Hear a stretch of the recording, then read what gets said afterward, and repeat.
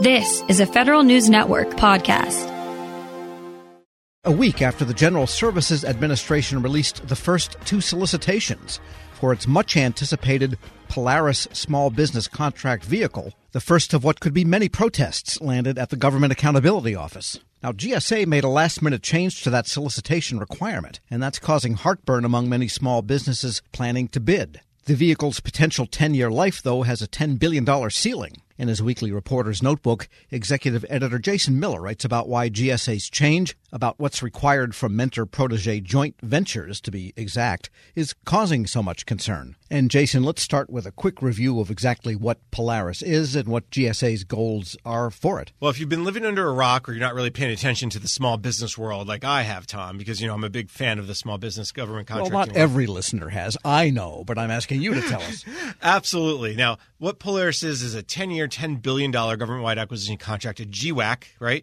Multiple work contract, I think upwards of 300 vendors, small business vendors from across the socioeconomic categories, 8A, women-owned small business, HubZone, service-disabled veteran-owned small businesses will be awarded spots on this deal. This is replacing the former contract known as Alliant 2 Small Business that never really got off the ground. GSA had awarded it twice and then got protested and lost or had to take corrective action in those protests. And eventually in 2019 just threw their hands up in the air and started over. This is what they started over. And once again, Tom, Polaris is around IT services, IT products, with a specific focus on emerging technologies, of course, artificial intelligence, automation, distributed ledger technology, edge computing, immersive technology, and the like. All right, and they made a change to the mentor-protege joint venture part of this. What is that, and why was this such a disconcerting change for at least two protesters? GSA put out a Q&A a week before the solicitations dropped, and the Q&A really changed the way what mentor-protege joint ventures can bid or how they can bid, right? So first of all, Tom, let's be clear.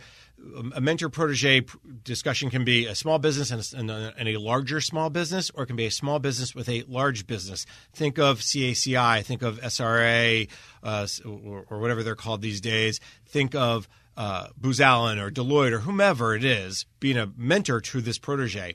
And what GSA did with this Q&A was say not all the past performance or relevant experience needs to come from that small business. In fact, none of it does. The mentor-protege team can submit all 5 of their experiences together, meaning if I'm a small business and I have a large business mentor, that large business can submit all that relevant past performance, all that relevant experience to get all the scoring points you need on the self-scoring checklist that GSA is using. Now, the difference here is if I'm a small business that is not in a mentor-protege joint venture and I don't have a large business partner, I can no longer compete. You're stuck with you because you as a large business can have $1 billion experience and I can only have $5 million experience and the number of points are not the same. Right. Could this have been GSA's way of trying to ease the way for new companies in the market that don't have that history, that might have the innovation agencies say they want? I've talked to several experts, including Cy Alba, who's a partner with Polaro Mazza, the law firm, and he goes, what he thought happened was GSA just swung that pendulum too far. They saw what happened with the NITAC program CIO SP4, which, by the way, Tom, as an aside, has another set of protests against it. We'll get to that maybe another time. But what he thinks happened is they saw what happened with what CIO SP4 did with the mentor-protege challenges, and GSA said, you know what, we don't want to go through what they went through. We'll just swing that pendulum all the way to the right and allow all relevant past performance to be attributed to whomever, small or large businesses. And he thinks that's just gone way too far. And it's also part of SBA regulations that said, hey, we realize with category management, we realize with these large best-in-class contracts, BICs as they're called, we realize that these contracts are getting bigger and they're harder to get on for small businesses. Sure. So we're giving you some help there through these mentor-protege joint ventures. All right, so Polaris is picking up some barnacles of protest here. What do the protesters want? Just to go back to the way it was before the modification? So the folks at BD Squared, which is a small business marketing consulting firm that works with a lot of small businesses, followed a pre-award protest with the Government Accountability Office. And basically what their protest basically says is what GSA did, while laudable to assist small businesses, the solicitation actually harms the small business community and goes against SBA regulations. The reason why, again, is because they're allowing the large business to submit all the relevant experience, all the relevant past performance, all the certs and reps. And that really puts the small business community, which is what Polaris is supposed to be serving, if you're not a part of that mentor protege, and there's about 1,500 mentor protege program participants, not all large and small business teams, wow. But it does put them at a complete advantage over non-mentor protege small businesses who may be bidding. And they would like GSA to take corrective action, go back, and at least require some participation in terms of past performance, relevant experience, certs, and reps by the small business protege of that partnership. And GAO has not ruled yet, correct? They just filed the protest just earlier this week, so GAO has 100 days. Got it. And does GSA have anything to say about this? Unfortunately, they did not. They declined to comment based on this as an active solicitation. We understand that, but at the same time, I'll just throw out there, Tom, I did ask these questions before the solicitations were active, asking for some feedback on why they made these changes and why they made them in such a surprising way without giving folks time to prepare. Cy Alba, again, the lawyer, tells me it can take up to 105 days to create a mentor-protege relationship through SBA. There's not enough time to create new ones to bid on this program. All right. So what happens now? Is this thing on hold or what? I think we wait. We wait to see how quickly GAO either A, makes a decision, B, if GSA decides not to go forward with this and defend themselves and just take corrective action, or C, they still take on the bids and then they wait to see what GAO rules. So there's a lot of we're going to wait and see what happens, and we're going to wait and see if other people follow BD Square and decide to also submit some protests. So I'll be checking that docket quite often. Yes, these things can sometimes turn into pile-ons. I think that happens all the time. You saw that with CIO SP4, where they faced something to the effect of 24, now 26 protests. Now, to NYTEC's credit, they won all of them. But the fact is these protest delays what they really want to get to, which is award and get the contract vehicle going. Yeah, 100 days here, 100 days there. Pretty soon you've got a year. You've got real money. All right. Federal News Network's Jason Miller. Thanks so much. My pleasure, Tom. And be sure to check out his notebook at federalnewsnetwork.com. Hello and welcome to the Lessons in Leadership podcast. I'm your host, Shane Canfield, CEO of WEPA, and today I'm thrilled to be joined by Melissa Bradley, the founder and managing partner at 1863 Ventures, an investment company focused on bridging entrepreneurship and racial equity and accelerating new majority entrepreneurs from high potential to high growth.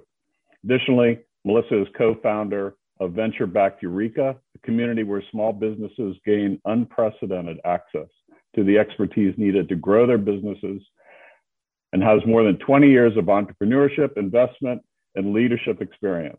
Melissa, welcome, and thank you for being here. My pleasure. Thank you for having me. Who is the first person that you remember looking up to as a leader, and what was it about them that inspired you? So there are actually two people. The first person personally was my mom. She was a single parent. And what I realized is that she was the leader of our household, but she was also the leader of our community. She was a staunch advocate for children's rights in public schools, making sure that we got a quality education. She was a staunch advocate around rights for renters. We were not in a financial position that we actually ever owned a home, but she made sure that people who lived in various types of housing, we were in regular housing, the people who were in regular housing, public housing, she made sure that their rights were advocated for, and really just always kind of looked out for, I'll use air quotes, the little guy, although we were the little guy. And then I would say she was a huge advocate of older folks. As part of her job, she worked during the week in a full-time job and then cleaned houses on the weekend, but also took care of elderly folks and a staunch advocate for elderly rights. So that was probably the first leader.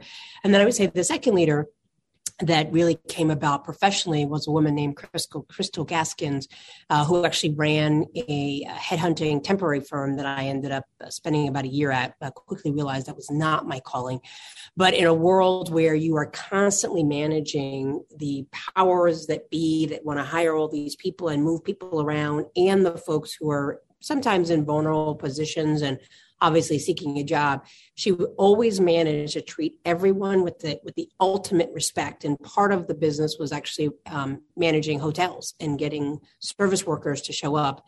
And that's a tough job, right? To try to motivate people who barely are getting paid enough under not great conditions. And so she taught me three things. She taught me how to be a motivator, and that recognizing leadership is not mandating, but motivating. She taught me that leadership is not just reporting up, but also reflecting and supporting those who may be underneath you from a hierarchical structure. And she also taught me that leadership was not about money, but it was about producing positive outcomes for whoever your customers were. And if you did that, then obviously the money would come. How would you describe your leadership style, and how has that developed over the years? I would describe it #work in progress. It has evolved over the years, I think, two ways. One, the more people I've been exposed to in leadership positions have certainly helped me pivot and make adjustments. And then certainly as my leadership roles have elevated, and probably as the more people I've been responsible for has elevated. Certainly being managing partner and founder of 1863 Ventures, we manage a lot of people. We have actually tripled our staff this year. And so we went from 3 people to 12 people plus and growing. And we went from a couple hundred members to almost 10,000 members. And that's a big deal. So my leadership style has evolved in terms of more people that I have reporting to me. I think I focus on autonomy. I'm very clear that my role is to help other people be successful. I do set very clear deadlines. I try to do a good job of kind of projecting what is the overall mission and vision, what are the KPIs and OKRs that we need to hit. And then I feel like I need to get out the way. I need not be a micromanager. I need to recognize, particularly since COVID, that people have kids, they have lives, they have ways that they know how they perform best. And so we now have people who work for me all over the world. And as long as we meet our deliverables, I don't need to know that you're sitting in a cubicle or sitting at your computer from 9 to 5. And that's because I've been at those 9 to 5 jobs where I literally had nothing to do, but I knew I was told I had to be in the office. And it just seemed like a complete waste of time. And so I'm really laser focused on outcomes and productivity and advancing the vision and mission, and not on what does it look like? Because I think successful work looks different for everyone.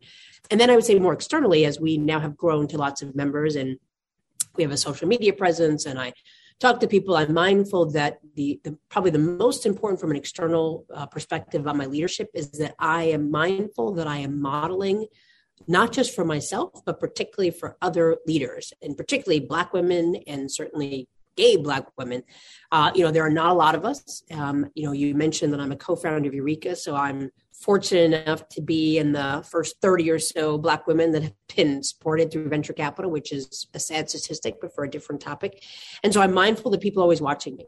And I would say that certainly as a Black woman, people are always watching you, not always for the better and cheering you on, but waiting for you to make a mistake and slip up. And so I'm mindful that when I step into a room or I show up somewhere, I'm not just representing Melissa Bradley and my immediate family. I'm representing all of my members and potentially sending a signal effect of what other people are going to expect as Black women.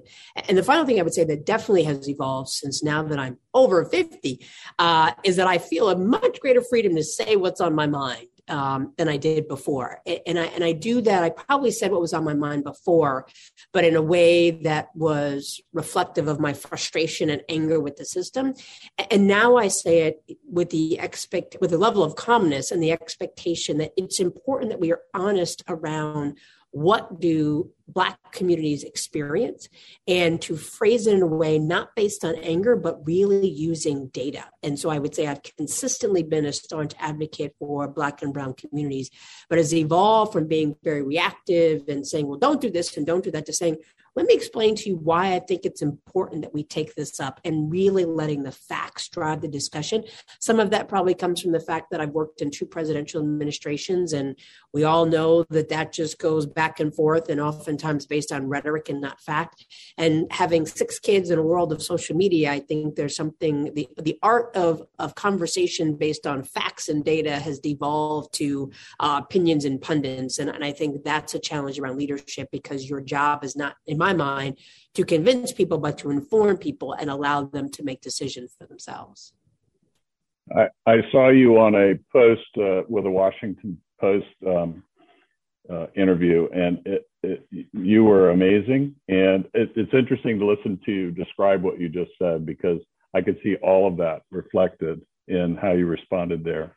And make one other quick comment about, as a company grows, WEPA is growing as well. And you are so spot on. We have, as leaders, we have to let go and trust those people that work for us and empower them to do their job, and then let them roll. And that's not always easy. Helping your employees learn new cloud skills helps your business become more agile, more resilient, and more secure.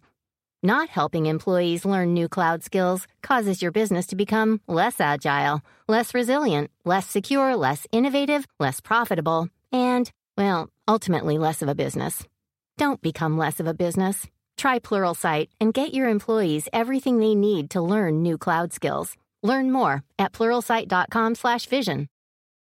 It's a well-known fact that good sleep leads to a happier life. Okay, maybe that's not a fact, but don't you just feel amazing after a great night's sleep? Like the first night back in your own bed after traveling. It's time to demand more first night back kind of sleep. Stop tossing and turning and talk with your doctor about how you can seize the night and day. And visit seizethenightandday.com to learn more.